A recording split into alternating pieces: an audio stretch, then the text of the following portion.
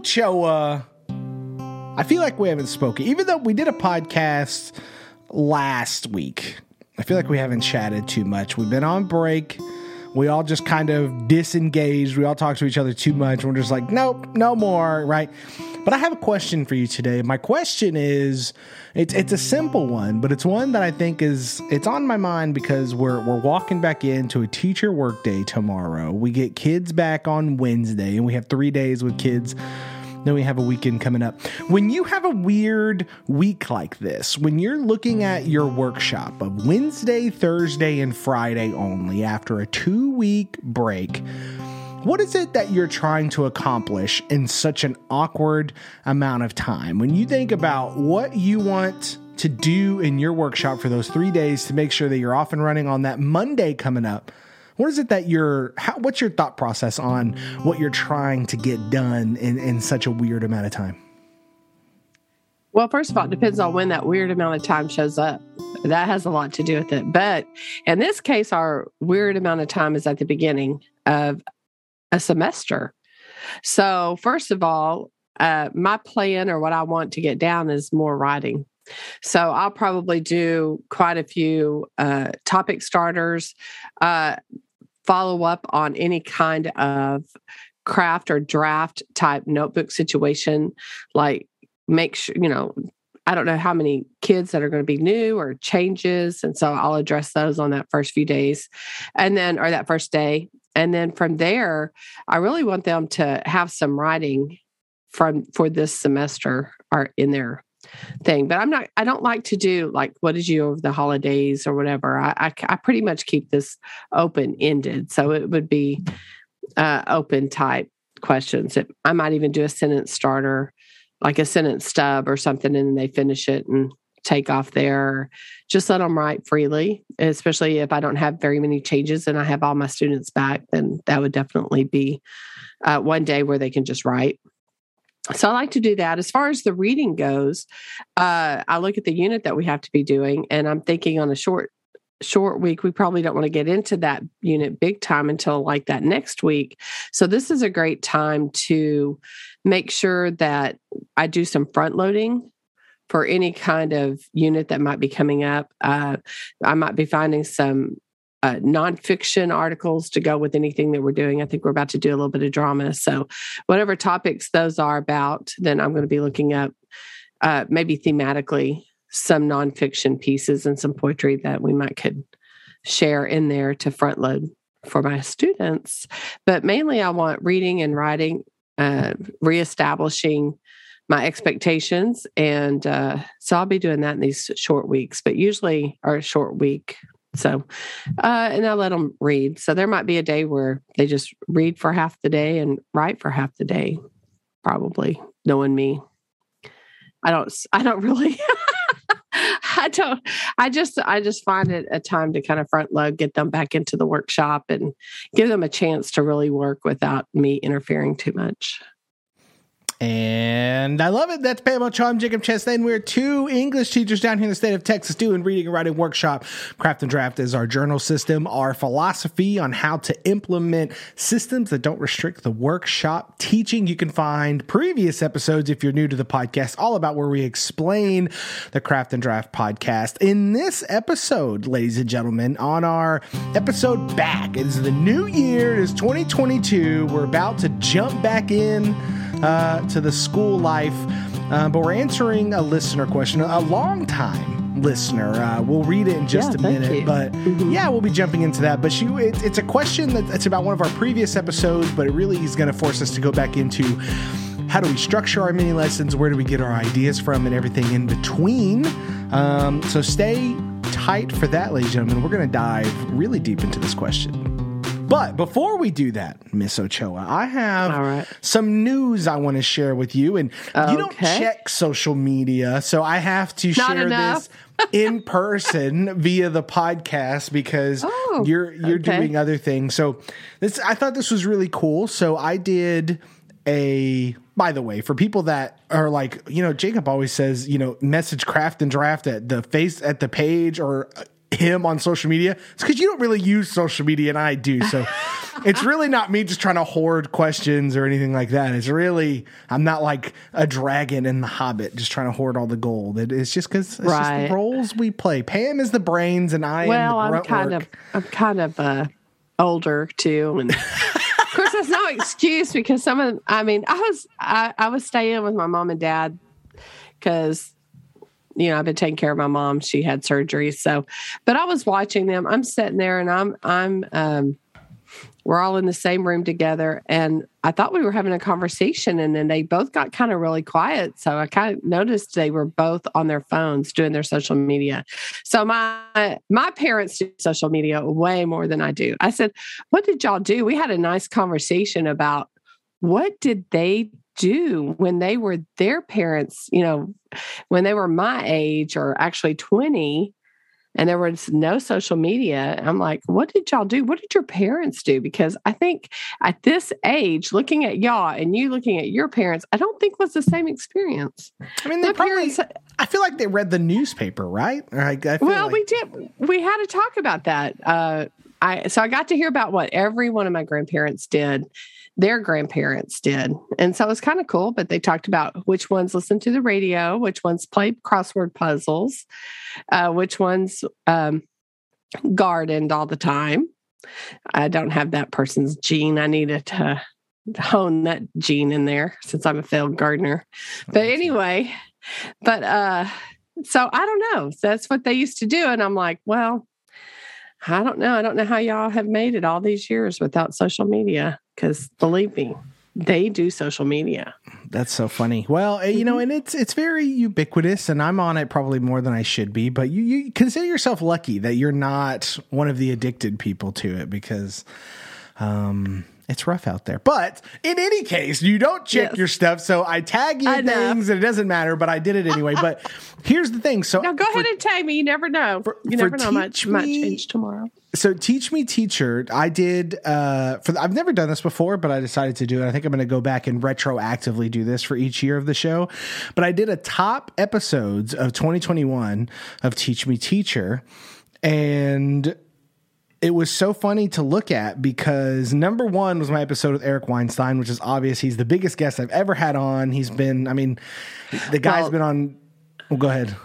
No, that was a good one. I did listen to that. That's really good. Keep going. I can see why that's a big one. Yeah, I mean, he's also that was episode 200. I think I'm on like 240 something of the show, so it wasn't even that long ago, and it's my biggest episode of all time. So it's like I knew that was going to be number one, but I really didn't know what the other ones would be because other than checking like my stats like every once in a while, I really don't look at like per episode necessarily. So I pulled up the data and I did it by the year. And my number 2 released episode of Teach Me Teacher this year was the intro to the Craft and Draft model that we did that I just reposted to Teach Me Teacher towards the beginning of the year. That was the number 2 behind most downloaded. Eric? Yes. Oh my gosh. For we're on first name basis. Eric doesn't even know me. You know what's even more, it was more shocking is I'm always convinced that people don't want to listen to me. Like, I don't know why. Like, I have a podcast. I have 2 podcasts, but I'm convinced that like people listen to Teach Me Teacher for other people. Like, they don't really care about my opinion. And I do solo episodes very rarely. Like, I just kind of don't, unless like my New Year's resolutions episodes or whatever. But number 3 was my intro to writing workshop, which was part 2 of an intro to reading workshop that I did when I had a listener come on and ask me questions for like 2 hours about both. And I didn't release the writing one because I had a Patreon at the time. It was a hot mess, and I released it later because I just had this hour episode about writing workshop, or it was a little bit longer than that. And I was like, I'll just release this because it's kind of just sitting here and I'm sure people would be interested. It was number 3. So it goes Eric Weinstein, Craft and Draft, and then writing workshop. And I was like, I had no idea. So it made me feel a little bit better. I'm like, maybe people don't get annoyed by me as much as I think they do, but I'm not going to let it go to my head because we had some other like Krista St. Germain was on there, and Lorena Harman. Both of her episodes, who was my season opener for season 6, were the top. Right. Both of them got on there. That's not always the case. Awesome. Sometimes part 1 or part 2 does better. So anyway, Craft and Draft number 2. Can you believe it? That was wild. Excited about it. That's exciting. No, I did not realize that. I had no idea Pretty either. awesome. It was so funny to see. I was like, well, I mean, you can't ask for a better thing. No, I mean, you sure can't. Second podcast takes up that time, so that's cool. That's pretty awesome. Anyway, I wanted Thanks to for sharing that. Yeah, well, thanks. I mean, I think a lot of people came over here from that episode. We were not lost on the bump that we got around that time, so I guess it works. So if people are here from Teach Me Teacher, hi. But yeah, it was cool. It was cool. But all right, let's get to Leah's question because Leah is a longtime listener. I've talked to her several times, but she sent us a nice long email that I cut down. Hopefully Leah doesn't mind me, but I did cut down just a little bit just to trim it up because she gives a lot of backstory, which was awesome for us, but it would take forever to read. So it was, I trimmed it down. Hopefully I didn't miss any of the key details, but the questions are still there. And I left enough backstory for hopefully to fill in for listeners. But alrighty, Leah, let's answer your question. She says, I have been trying to take time to write you this since your episode on where you get your lessons. If I remember correctly, that episode was in response to a listener's question. It was. I understood where she came from and have been thinking a lot about this. I have been gravitating a lot to strategy mini lessons, and my mentor texts have been small examples of whatever strategy I have been using. They have been short excerpts that the students and I annotate together based on the strategy and haven't been longer texts that we can really dive into and analyze. The strategies have mostly come from Jennifer Saravallo's Writing Strategies book or Ralph Fletcher's Craft Lessons books. I realized while listening to that podcast that I am relying so much on these resources because I teach writing to 6th, 7th, and 8th grades. I have one 6th grade class, 2 7th grade, and 2 8th grade. It's so much easier just to look up a strategy that I see could be beneficial to each class based on what I see in the conferences. Strategies just transfer easily to students writing on different levels. I want to do more of what you and Pam do in your classes, though. I want to expose the students to as much different type of writing as I can, and that will hopefully inspire the students to think on a deeper level about why they make the authorial decisions they do. My trepidation of this type of teaching, exploring craft moves instead of falling back on strategies, is the amount of time to find really cool, relevant mentor text. I do use Reef's Quick Writes Handbook, but that is more limited than what I'm envisioning because it is largely narratives and poetry, and I want informative and argumentative examples as well. I think these issues are what that listener is trying to get at when she asked you that question, or at least they're the issues that I have. So she says, I have 2 questions with all of this. She says, with your genre study, which we've talked about in previous episodes, did you make mini lessons on each text and then move on to the next one? Or did you show all 3 examples up front and compare their approaches from the get-go? Number 2, other than reading books and making note of lessons that could come from what I'm reading, do you have any other advice for finding text and structuring mini lessons? Thank you so much for all you do. I really mean it. All right. So there's a lot here to unpack, Miss Ochoa. And we want to do service. You take the time to write us something big. We spend an episode diving into all of your thoughts and ideas and everything else. So I think first of all, let's give some backstory on this genre study, just in case there's anyone new listening, maybe they missed an episode. But we do genre studies a few different ways. I think what she's referring to primarily here is kind of the multi-genre approach that I kind of push for something like argumentative. You can do it in any genre. I like doing an argumentative because we can broaden it. But for people who are unfamiliar, I have this kind of unit that I play with and restructure all the time, but it is, and we're going to do it here in just a few weeks, actually, for this 6 weeks. So maybe we'll have a follow-up for it. But essentially it works like this. we look at the standards for argumentative that we need to hit. And then I show them how argument can exist in an actual argumentative essay. I show them how it can exist in a poem, and I show them how it can exist in a short story.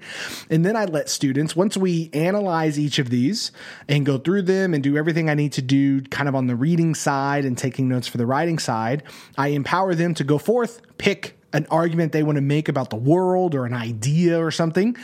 They choose their genre appropriate for it based on our conversations, and that's what they do. And then the first time I did this, I didn't tell them I was going to do this, but when they finished one, I said, okay, now you're going to pick a second one because they're going to gravitate towards the one that they feel most comfortable with.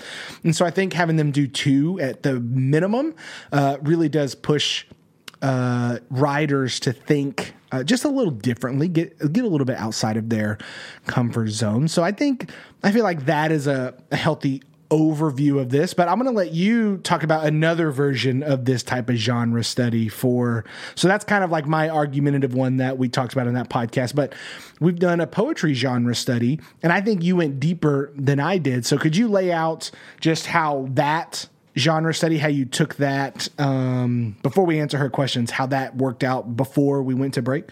I wanted them to end with a product. And so that they could take with them, and that product turned out to be an anthology. So I took that moment to teach them all about anthologies. And what we did is I had the students, we went through several anthologies. It probably went a little more than a mini lesson. So it probably was a little maxi lesson, if you will. It didn't take the whole period, but I did pick, I've done it two ways. This time, just because of time, and because of the amount that we did not have. I'm kind of losing this here, but let me go back. I've done this type of thing before. And when I did it before, that particular librarian that I had in the school loved poetry and had this huge, huge poetry shelf of a whole lot of poetry anthologies. And so I was able to let the kids just pick any kind of book and browse through. So I had nothing to do with the selection. Here in this case, this particular year, I didn't have that option. I mean, we had poetry. The kids got to see some of that. We did a book tasting with poetry anthologies, but there weren't really as many as I was hoping, just for whatever reason. And so I pulled some of my own, and then we went through and looked at the ones that I had access to. And then the students made a list, in both cases, made a list of the things that they observed that each book had. And so based on that, that's how we created our product, was the students made an observation from several anthologies to determine what needed to be in their anthology. And so that's how we created that system. But as far as different, and this is where you said I went down a rabbit hole, by the way, but I want them to know more than they've ever learned before. So one of the things that they knew haiku, I kind of did a little survey, not a physical survey, but just surveyed my class, and made observations, and by them showing their hands and things like that. But who knew what haiku was? And, so I went through some of the forms, and when I got to some of the forms they didn't know, I included some of those, like sonnet, things like that. So I included some of those. And then what I would do is, as my mini lessons came in, is I would show them some skills lessons, but I'd also have some genre lessons or sonnet or form type lessons that they would do. And then from there, they would try it on their own.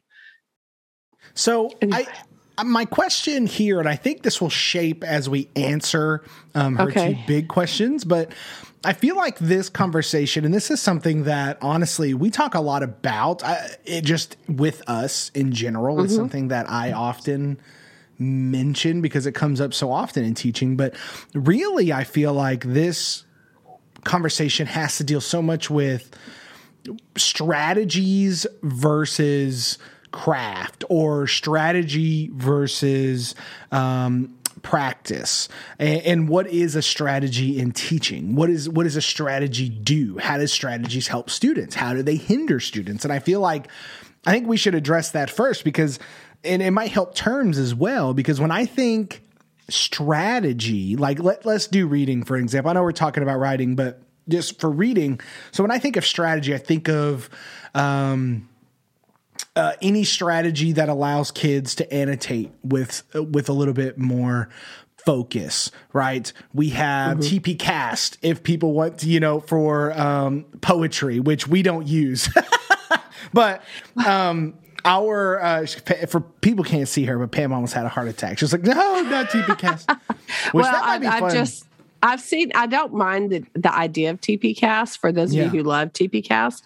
It's just I've seen it kill poetry for students. That's all. And so that's a perfect segue into where I kind of wanted to go with that, which is strategies are great. Strategies exist for a reason. Strategies are really good for getting kids to remember certain things or to internalize certain concepts, right? This is why we have kids rhyme at early ages, because things in sing-song help kids rhyme a little bit better. That's why all of this stuff exists. However, I feel like once we reach secondary classrooms and probably even upper elementary, I mean, really younger elementary too, but definitely secondary, is we over strategy everything because we feel like we have to constantly give kids some type of tool in order to do something. Does that make sense? Like, I feel like we can't be like, no, you can't just write an intro. You have to have this acronym in order to write an intro. You can't just read this short story and talk about why it's effective or not effective. You have to have this strategy that forces you to think about these specific things. And the more I teach and the more I live in the workshop realm, I come to realize that I go to strategy last. I see what they can do in a mini lesson first. Can we read this and have a good conversation about figurative language, both on the reading side and the writing side? And then if they can't, maybe that's when I pull in a strategy that allows us to scaffold a little bit to break down some concepts. But I go lesson first, concept first, and then if I need to, I bring in the strategy. But if they already have it, the only thing giving them another acronym to remember, another strategy to do, whether it's something from the wonderful Jennifer Saravallo or Jeff Anderson, who has tons of strategies, or something from Teachers Pay Teachers, doesn't matter. If they can already do it, doesn't matter how good the strategy is. Who cares, right? And so I feel like we have this in education. I feel like we overuse strategies and it just clogs up the brain. And I feel like it gets kids more into the school of reading and writing versus the actual doing of reading and writing. And that's what I'm always wary of. If the strategy is more important than what's being done, if it's more important than the reading and the writing, then you've lost the point of the strategy. Well, that's always been my take on it. As far as, because if it becomes about, did you do the strategy right? And, that's where that TP Cast, for example, since you brought that one up, and that's where you treat every poem like it follows this prescription. And not every poem follows the prescription exactly in the order that TP Cast occurs. Now, granted, does it have all those parts? Probably. But I think we're setting the students up to thinking that every poem has to follow that kind of sequence. And not every poem goes as deep as TP Cast wants them to. So I think, gosh, sometimes it's just a poem's there just to have fun, not necessarily to analyze. Just ask Robert Frost. I think he had some kind of comment about that one time about his poetry, because I don't even know what it means. That's not what I had said, that kind of thing. Well, and Billy Collins, he has that poem about, tying it to a chair and trying to get a confession out of it. And, that's a perfect example of someone who has obviously experienced people teaching his poetry or whatever. And he's like, well, sometimes I write about like the moon and it's just about the moon. Like it's not some archetype. Right. It's not anything like this. And I think English teachers know this, but it's when we're having these lessons when we're like, okay, we need students to walk away with something. It's my question is, if you're using a strategy, you have to go, why am I using this strategy? And if the answer has nothing to do with you know that they need scaffold in this situation, then I think you shouldn't start with strategy. Does that make sense? I mean, when do you throw in a strategy? Well, I kind of throw in a strategy if I'm working with a specific small group, like you said, that they're having trouble inferencing. So I need to find a strategy that might help them inference. They're having trouble asking their own questions. So I might pull in a strategy for how to question the text. But that doesn't mean that I have other students that question it just fine and can think probably deeper about it than I do sometimes. So I don't think I need to bog them down with going through the motions of annotating and doing all that. If they don't need it, they don't need it. So I think my job as a teacher is to find out what they do need and provide those opportunities to do that. Now, sometimes a whole class needs help. If the whole class needs help after all of my assessments, then I know. For example, we did the summary strategy that our partner did. Y'all got really, when we did that test, remember, I was the one that chose not to do that particular strategy where you take notes on your stuff a certain way and, the cross grid or whatever, the graph, and I chose not to do it. And I had a low area. So because that was low and it was low across the board for me, I turned around and taught that strategy to everybody because it looked like everybody needed it after my results. Well, on the next test that we did, guess what? My kids did really well on that, but that's because I made sure I taught that strategy. But I didn't teach it first. I taught it once I realized they didn't have it. And so that's kind of how I dealt with that. That strategy is a perfect example of kids struggle with answering summary questions on tests because summary questions are atrocious and it has the most reading and all of this other stuff. So there's a million reasons why kids struggle with that. So we give them a strategy, right? And it's just something that it's augmenting what they're doing. And I feel like in reading and writing specifically, especially in the workshop, kids have to read and write to understand what that is. It sounds like it's small, but if you don't finish books, if you don't finish short stories, if you don't finish poems, like if you don't go through that reading process to understand the waxing and waning of the energy of a novel or a graphic novel or a comic book or anything like that, you are never really going to understand plot. And there's teachers out there who take the best readers and force them to follow strategies when they're reading 90 books a year, it seems like for a lot of them. And then the strategies hurt the reader because they start overthinking stuff. Because a lot of this is just teaching students how to interact with words, to experience this. And reading and writing is experiential. You have to go through it in order to know how to go through it, right? And we have strategies to help when kids get lost. We have decoding strategies with words. We have strategies in terms of this is kind of a basic outline of an essay or a poem, but to force that strategy first, I feel like we're robbing them of that experiential aspect of this is what a short story is. I mean, how many times have you done a short story in your class, Ochoa? And it ends, and students goes, "Where's the rest?" Right? And it's like, no, that's the story. Like this is what short stories do. Like, there's no more. But you have to experience that. Mm-hmm. That's true. Well, too, I mean, I think the best strategy is Laura Robb's read alouds. I mean, I think if you're really going to work with the kids and guide the students, I think a read aloud where you actually go through your own thought process with a short text and you ask questions, but you do it as if you're the reader and you're telling the students, I'm setting the stage here. I'm going to read this and my thoughts as I read are what I want you to pay attention to because this is what it sounds like to actually read. And so what's in my head. So the read aloud is so that the students can hear my thoughts as I'm reading out loud.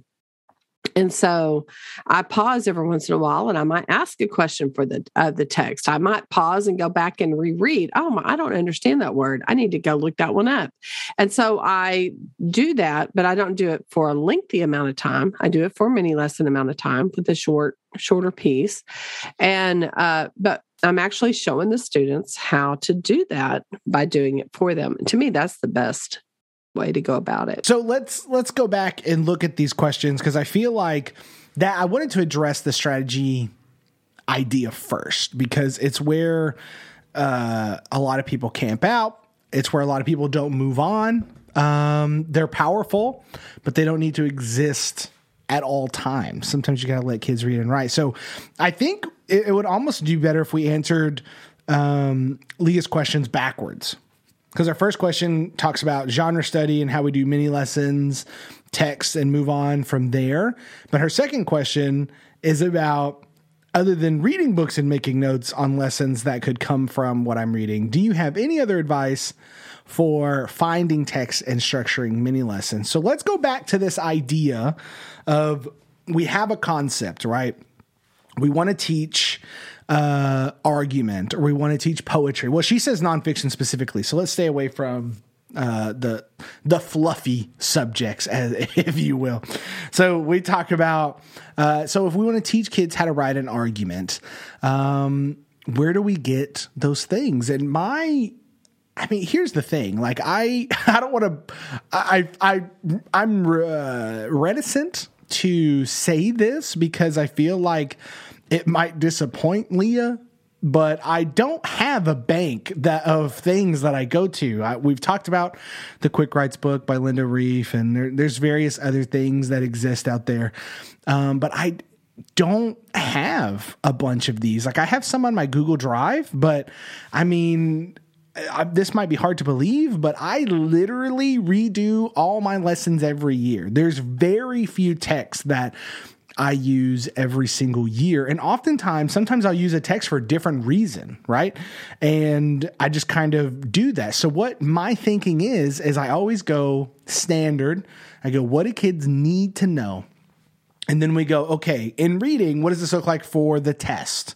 And then we broaden that and go, how can we get kids to experience this on the reading side? And then how can we do the other side of the coin by having kids write this? Because if they can write a genre they can understand that genre while they're reading. It gives them more insight into why the author did something. It gives them more insight into word choice and everything else, right? We know this. This is why Craft and Draft exists. The reading and the writing are always paired together as much as possible. So we go standard, then we go, what does the test look like? And then we go, okay, so how do we get from where we are to where we need to be, and what does this look like in writing?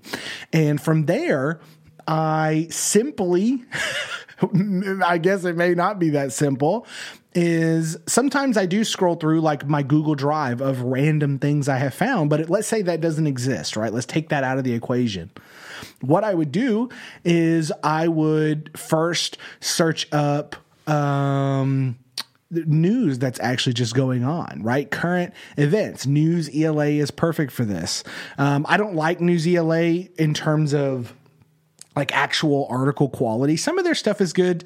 And I do use it all the time. I think it's a great resource. But I think it's, in terms of writing well, I think they have kind of not that great of articles. It's more newsy and less argumentative, so to speak. So what I'll do though is I'll use that as like my touchstone. I'm like, oh, this is happening, right? It'll remind me because they're so good at current events. And then I'll go look up an article, and I will literally take an article from the Atlantic, New York Times, or whatever, and I'll copy, paste it into a Google Doc. And sometimes the article's fine on its own. A lot of the times, if I'm taking it from a place like that, they will have, their language is too advanced. So what I'll do is I adapt it for my readers. I do the exact same thing News ELA does. When you use that little top bar and you say, I need to change my Lexile number, I do that myself. I cut out paragraphs, I do whatever. And then the way I cite it is I just say by the New York Times, whoever the author was, adapted by Jacob Chastain. Like I literally just kind of put it all on there and I adapt it for my class. And that's what we study. And that is where I have gotten a lot of my arguments. I've also gone to, I think it's debate.org, maybe debate. .org, yes. No. Both sides? Two sides? Whatever it is. Hang on. I don't think it's debate.org. This looks funny to me. Why does this look funny? Opinions. Not reading it right. No, it's just, hang on. No, it's not debate. It's like controversial issues here. I'm going to have to look it up in a minute for everyone, but there's another site. I'm going to let you talk in a second. I'm going to find that website, but I'll go to those. Oh, ProCon. That's what it is. It is procon.org. I was so close. But procon.org this has everything under the sun. Now, you have to be careful, obviously, because they have everything from, like, schools should have uniforms to marijuana should be legal everywhere, right? So you kind of have to, pick the topics that you want. I wouldn't send kids to this website unless you're teaching older kids, obviously. But it's great because you can actually pull. Not all of it's good. You have to be your own curator of this stuff. But let's say you want, like, there's a topic on here. It says new topics. It says private prisons, artificial intelligence, space colonization, pit bull bans, right? That's just the 4 that are listed here. There's a lot of variety in there, right? So what I would do is I would click on that topic, and it literally gives you pro-con like writing that people have done. And some of them are short and some of them are academic, but I would literally take those and I would let kids read them, the ones that are quality, and we would analyze them for what we need to. Are they using any type of argumentative stances? Are they using, ethos, pathos, logos? Are they doing anything like that? And we would analyze it and figure out what makes an argument well or good.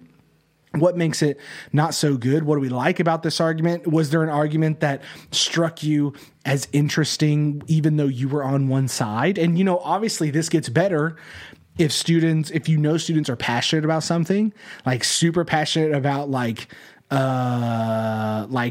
cancel culture, for instance. That's another list I was looking on here, or homework.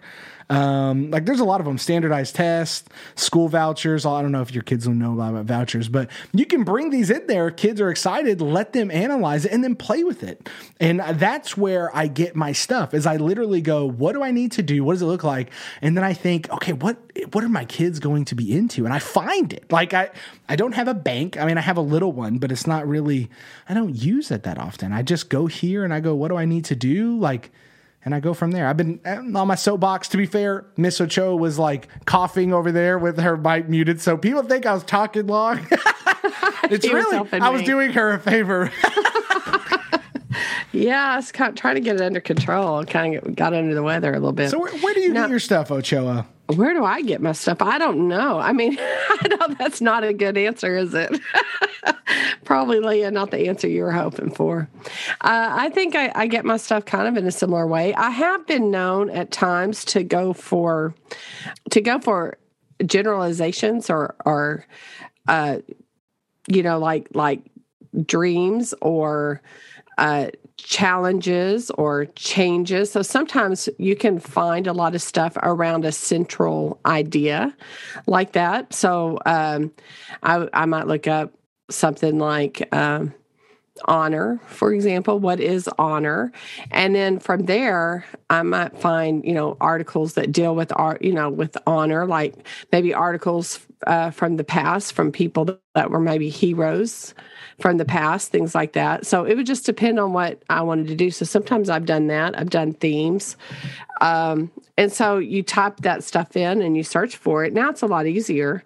I don't know if, of course, when I was younger, it all came out of the book because we had to do the textbook. I mean, so I just did everything around like that textbook. But what I do now, a lot of times, is I find out what the students want. So I might find something I find interesting, kind of like we were talking about the technology, for example, or what I did, dreams or things like that. And then what I would do is put together a small little bitty unit, if you will, for about maybe 2 days, 3 days. I model what I'm going to do with it. And then I let the students choose, and then I'll allow them to go out and find stuff. And so, so they find an argument. So a lot of my brainstorm or my listing that they do would be things that ideas, opinions that they have, and they list all of those things. And then I might show them how I have an idea of something that have a big opinion about. And then I'll search that up and I'll show them what's out there. And then, so I will do one with them, so to speak. But I do that for my mini lessons. And that would be like a unit like you're talking about. If you have your arguments, for example, and you're arguing for technology against technology, the pros and cons, things like that. So I might show some of the students places where they can go do their own search based on the things that they are interested in. And then I create a unit that way. So I'll do my own unit, if you will, and I'll share with them, and we'll do some talking about that. I might give them, if they need a strategy, I might give them a strategy with that. But we would read a few of my own articles, and then they would follow up with things that they would want to do. They would do it on their own. I used to do this even in Texas history, because I've taught all the different types of things. But in Texas history, we had to do document-based questions. So that was something we had to do. So I modeled how to find your document-based, how to read the articles and how to get your information out of those articles. And then we did another one where they actually had to go further and write about it. But then at the end, they found things that they were interested in when it came to Texas history, and they created their own document-based questions. So they had to find their own articles, they had to find all of this, and then they had to write about it, and then they presented it. So I've done all kinds of different things. So when you're asking me where I get my stuff, I'm like you, Jacob, I don't do the same thing every year. So it's kind of hard, but I have repeated things. Like there's some things I'll go back. I keep everything. I have a hard drive from all my stuff. It goes all the way back to when we had computers, which started in some of the stuff in the 1990s I can't get to anymore, but I do have some stuff all the way, I know, from 1998 to now. And I can go back and search and see some of the things I did way back when. And some of those things I might bring back. But as far as finding articles, I found them from Kelly Gallagher's articles.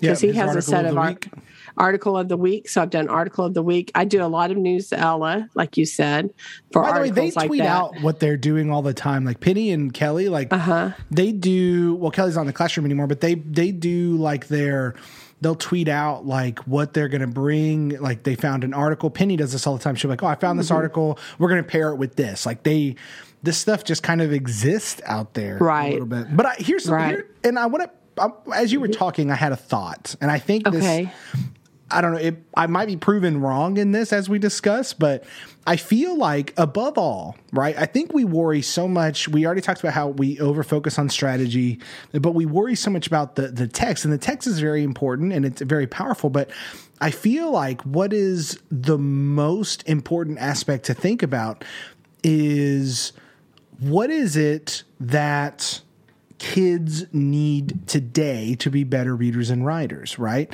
Because you can do this, like even if you were a stock curriculum, even if you only could work out of the textbook, even if all you had access to was News ELA, right? And you could only use those articles. Mm-hmm. You can do all of this. You can use anything, but what it comes down to is when you're focusing on something, it's, okay, what do my students need today? So if you're starting a unit in argument, my whole thing is, what do kids need to know to really understand the core of what argumentative text is? Is it the hook? Is it how it's structured? Is it the fact that there's quotations when they're quoting other people? Is it narrative drive? All of that stuff. And my answer to all that is no, those are the pieces to it. What I need kids to understand about argumentative is that someone is taking a stance on something and they're trying to move you into agreement with whatever stance they have. That is the core of what I need them to understand at the beginning of an argumentative unit. And the text is secondary. It doesn't really matter. Like it does. And, and obviously if kids are more connected to something, it's going to be a more powerful lesson. But at the core, if what I'm showing them gets them to understand the concept that we need to start with, then that's good. And I always start at the ground floor. And what you think is the ground floor might be different than me, but that's almost irrelevant as well. It's the ground floor of the way you picture argumentative. So as an educator, if you're doing argumentative or nonfiction or whatever, you go, what's the basic knowledge we need from this? What do I need to show them? And by the end of this lesson, how am I going to know that they understand that core piece. Because if they don't have it, if they don't have a foundation, everything else you pile on top is going to be lost. So you got to get that first. And that's right. and that's honestly how I think through every single unit, whether I'm planning with you, our partner, or just doing something willy-nilly on my own, as I often do.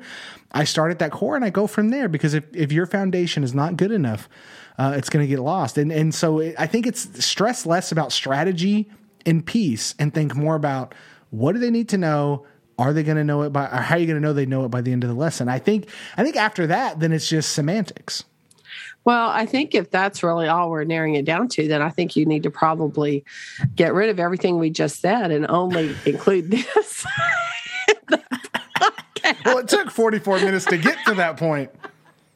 Well, that's pretty much how it happens.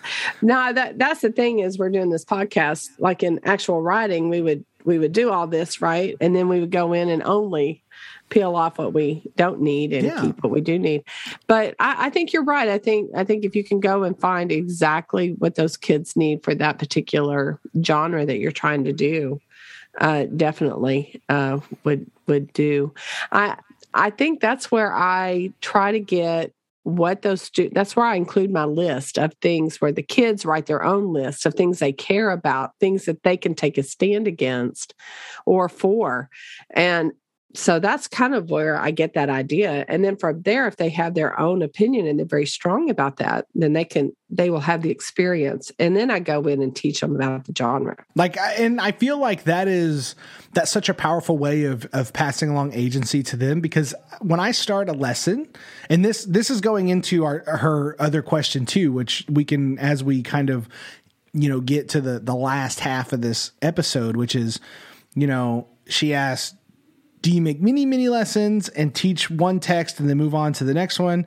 Or do you show all the examples and then compare their approaches from the get-go?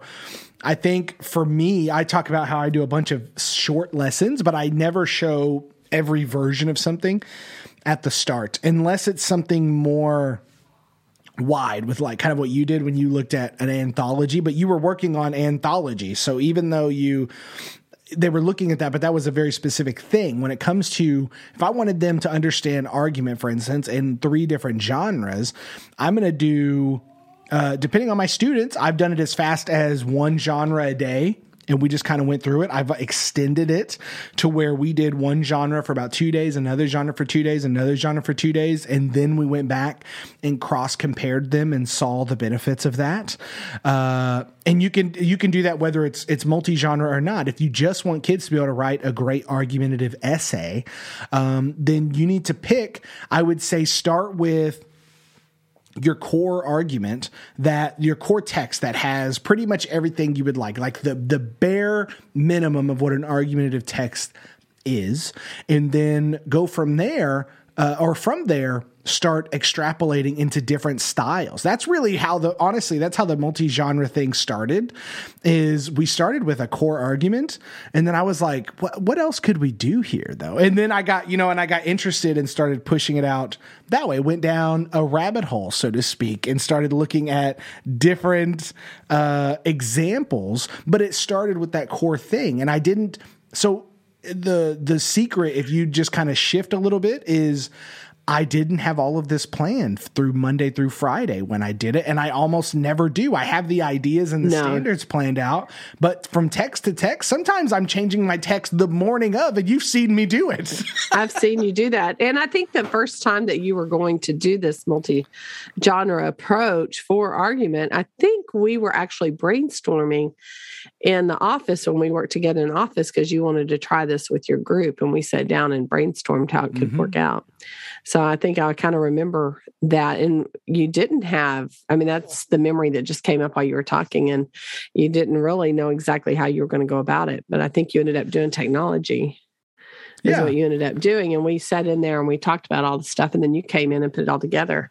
I came and watched it. I remember watching it, and the students really liked it. It reminded me of something that I used to do, and I think I did it I do it all the time, but I was a little more purposeful in the past. But that was when they were focusing on genres all the time. And so I would have the students, once they would pull out a piece of writing, and I would say, okay, they would identify the genre that it was, right? And then I would say, what else does this genre want to be? I got that from, I think, Dr. Carol and her husband, actually, Eddie Wilson. And he said that to us one time, and so it worked. And so what I do with my participants and what I do with my students are I pull something out, and so they may have a story, and I said, well, what's another genre that it's really calling out to be? And so they would go, what do you mean? I said, well, just look at it. Can it be a poem? Can it be whatever? Just write whatever it's pulling you to do. And so then they would take it and they would, if you will, shift change it, like, what is it? The shift shapers. They would actually morph it into something else. And then sometimes that something else was way stronger than their original thought. And so I would have my students do that. I used to do that all the time. And that's how we would hit the different genres just from their writing. And I did that a lot when I only taught English, because my school where we were at before I met you, everything was divided. And so I taught English, and I would do that with my English class to try to get them to write different genres. What I think is even a cool idea too, and this is something I do often actually, is sometimes we'll be focusing on a specific genre, and I'll put forth that kids should be writing within the genre. They should be exploring it or whatever. And as they're writing other things, especially in something like argument that I fully believe can be in different genres, I let them, like, let's say I have a kid that's really writing, like they want to write this short story, go for it. So when I sit with them, I'll actually sit with them and go, hey, I know you really weren't writing an argument, and that's really wasn't your focus here, but it's what we're talking about. I'm like, what do you think this could be an argument for? And I'll almost let them discover that a lot of the times when we write, we are making an argument for something. It might not be like a intellectual argument, so to speak. Maybe it's an emotional argument for why you shouldn't, like, break a promise or something. You know what I mean? Like, it could be any of those things. And I think letting them discover how these things live in their writing that they already do is an equally powerful moment in a conference or as a class or whatever, is really being able to show them that, like, literature analysis is really, the uncovering of what are some of the psychoanalytical stuff in here that has embedded its existence into writing that maybe the author didn't think about, right? We always point out, like, oh, the authors, we said it, like Robert Frost was like, I don't even know what it's about. That's true. But as readers and stuff, the fun part about what we do is really discovering what it is. Half the time, I don't know what I believe until I speak it or write it anyway, right? Like, it really does hone in your own thought process, because you're taking something metaphysical and making it physical, right? You're adding it to the vibrations of sounds with your voice, or you're creating symbols that represent something on a page. That's a complex process. By doing that, you learn so much, and you go through this process of self-discovery. And if I can have kids write so much in my classroom to where now I can go, hey, this is a really good argument, like, for why you should take care of your little siblings, or, this is a really good argument as to, why, like, your particular faith is something that's important, right? And allowing that nuance to exist, because kids are going to buy into it, because they'll be like, I already did it, right? You know what I mean? Like, they'll be so excited. They're like, I don't even need your lesson, Chastain. I'm already writing argument. And that's fine. As long as they feel happy and want to write more, then I don't care how ingenious they think they were. But I feel like that's a small way to really just let it go and trust the process. Mm-hmm. Yeah, no, I like to do that, where the kids discover that they were doing it all along anyway. I think that's why I like them to go back into their writing, things like that. But there was another thought I had a second ago, and that was that when we mentioned TP Cast a while back, a lot of times I'll use a strategy like that. Like, if I want to do that strategy, then I'll actually use that strategy as a pre-writing strategy, not necessarily as an analysis. Like, they would analyze, but if I want them to write about literature, if I want them to write about it, then I use that sometimes as my pre-writing tool to get them to actually think about the text that they're reading in a way that's a little bit deeper than they would otherwise due to their neophyte reading capabilities, if you will. You know what I mean? Because we've got 7th graders, so they're not used to analyzing something in a deep, deep way. So to me, I would use a strategy. If I were to do a strategy, I just started thinking about this, and I would do it more as a writing, pre-writing strategy where they're actually going to write about a text, then I would use that something like TPCast or any of those things just to identify those parts in somebody else's writing so that I can actually analyze that the reading for myself so I can interpret it better. And that's, to me, a better way to use those strategies. For me, that's how I would probably do it. Agreed. So there's one more thing I want to hit on as we're at the tail end of this thing, which is Leah wrote in her email, she said, my trepidation of this type of teaching, exploring craft moves instead of falling back on strategies, is the amount of time to find really cool, relevant mentor text. This line where she says, my trepidation of this type of teaching, I think this is the crux of maybe some of the block that Leah might be having is fear of letting the process kind of go. And that's not a slight of any case. I do this all the time, right? I think when you're embracing something that we're trying to do, which is awaken a love for reading and writing, not just get kids competent in these things. We want those things to happen, right? We're teachers, like we have a job to do, but we are also trying to literally awaken someone's realization that, man, reading can be really powerful, writing can be really powerful, and these can be staples in my life forever, right? We want kids to understand that and to internalize that. And that comes with taking some of the school stuff away and letting kids messily read through a text and talk about it and understand it, and writing text that are maybe they're really sloppy, right? Or maybe like we talked about in one of our last podcasts where one of my students who is, literally years behind in terms of reading ability, writing ability, everything else. He worked so hard on his little project, and there was so much wrong with, like, if I just took it just as a blanket grade, it would have been a failure. It would have been horrible, but he took so much time into it. There were so many things that we could point out that he worked on, and all these things, but I allowed that process to happen. I allowed where he was at to exist within a system that doesn't always let kids exist within that. And I think kids discover so much love of reading and writing when we stop forcing everyone into this box for the sake of progress. Progress can happen, but I think that word we need, it's more nuanced than I think a lot of systems allow us to be in a lot of our thinking. But Leah, and a lot of other teachers, it sounds like she has the freedom to really explore this. She's doing craft and draft. She's listening to the show. She's implementing ideas. She's kind of doing all of these things. She's teaching 3 grade levels. This is the time to let your readers and writers, let them read and write. Let them write after reading an argument and see what they do. How well can they go? And then kind of go from there. But this trepidation, it's really hard to talk people out of that because it's a nerve-wracking thing to be like, oh my God, I'm trying something new. These are people's kids. I got to have data. I have to do all of this. But trust the process. We are readers and writers by nature. Kids want to make their marks. If they understand that words are powerful, they're going to want to use it. If they understand that reading applies to their lives, they're going to want to use it. And you have to just it's almost like a faith walk, but it's not, because there's research behind this, right? Donald Graves, Lucy Calkins, all of them have done this research, and farther back, Miss Ochoa literally at least 3 times a month mentions these researchers on the podcast, right? And so this stuff's out there. It's not like we're just being these, hippie teachers over here in Texas saying, just trust all the process. It's check fear at the door a little bit. And just go. See what happens. Trust your students.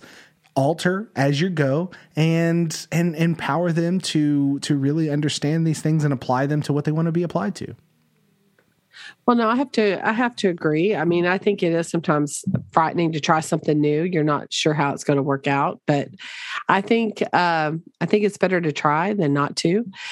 You mentioned where Leah talked about mentor text, but if they're reading every day, then you can use what they're reading as your mentor text as well. So I would just say go forth and find lessons anywhere you can get them, including, like maybe pick up, look at what your students are reading, see what they're reading, pick up a book that's similar to some of those, and then find some text off of some of those chapters.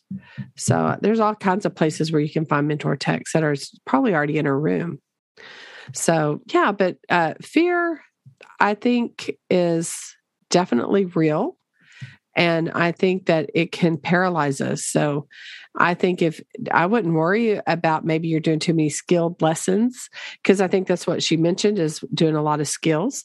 But just know that anytime you teach those students something, there are different types of lessons. So let me just, if you don't mind, mini lessons. I'm getting this off of my reading workshop primer by Dr. Carroll. But one of the things she says about lessons are that they're short lessons that set forth the concept, clarify the concept, reteach the concept, or serve some purpose set by the teacher when assessing the needs of the students.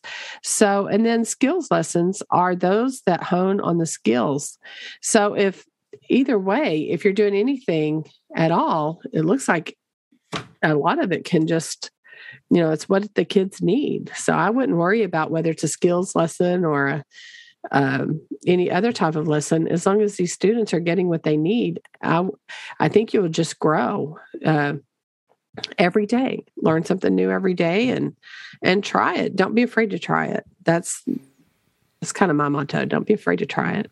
Well, and one last thing for Leah is she said that she already sees this growth happening. Her kids are always doing stuff. So I'm willing to bet she's pulling a classic teacher move of saying, oh my God, I want it to be better and better. And you stress out about it, but you're already doing great. You're doing great. You're doing great. I tell Pam this every day. She'll come to me and be like, oh my God, things are failing. I'm like, you're fine. You're doing great.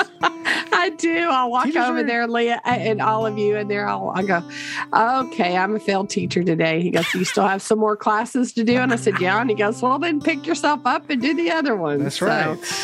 Usually it gets better as the day goes on. It happens to all of us. But ladies and gentlemen, This has been the Craft the Draft podcast. Subscribe so you don't miss any other episodes. We drop an episode every single Friday. If you are unsatisfied, like Leah was, with one of our answers to someone's questions, and you want to send us a long response, you can do that. You can also just send us comments, concerns, thoughts, ideas, any types of questions. We love answering questions. Sometimes we just answer them quickly at the top of an episode. Sometimes we spend a whole hour diving through your words. So you can do that at craftanddraftworkshop.com. You can email or DM those to me on social media as well. Check us out on Facebook, where we need to keep posting more. I swear we will do that one day. We have a million things going on. Thank you for listening. Check us out. Leave a review if you like this episode. But know that we are here for you, and Happy New Year. Happy New Year.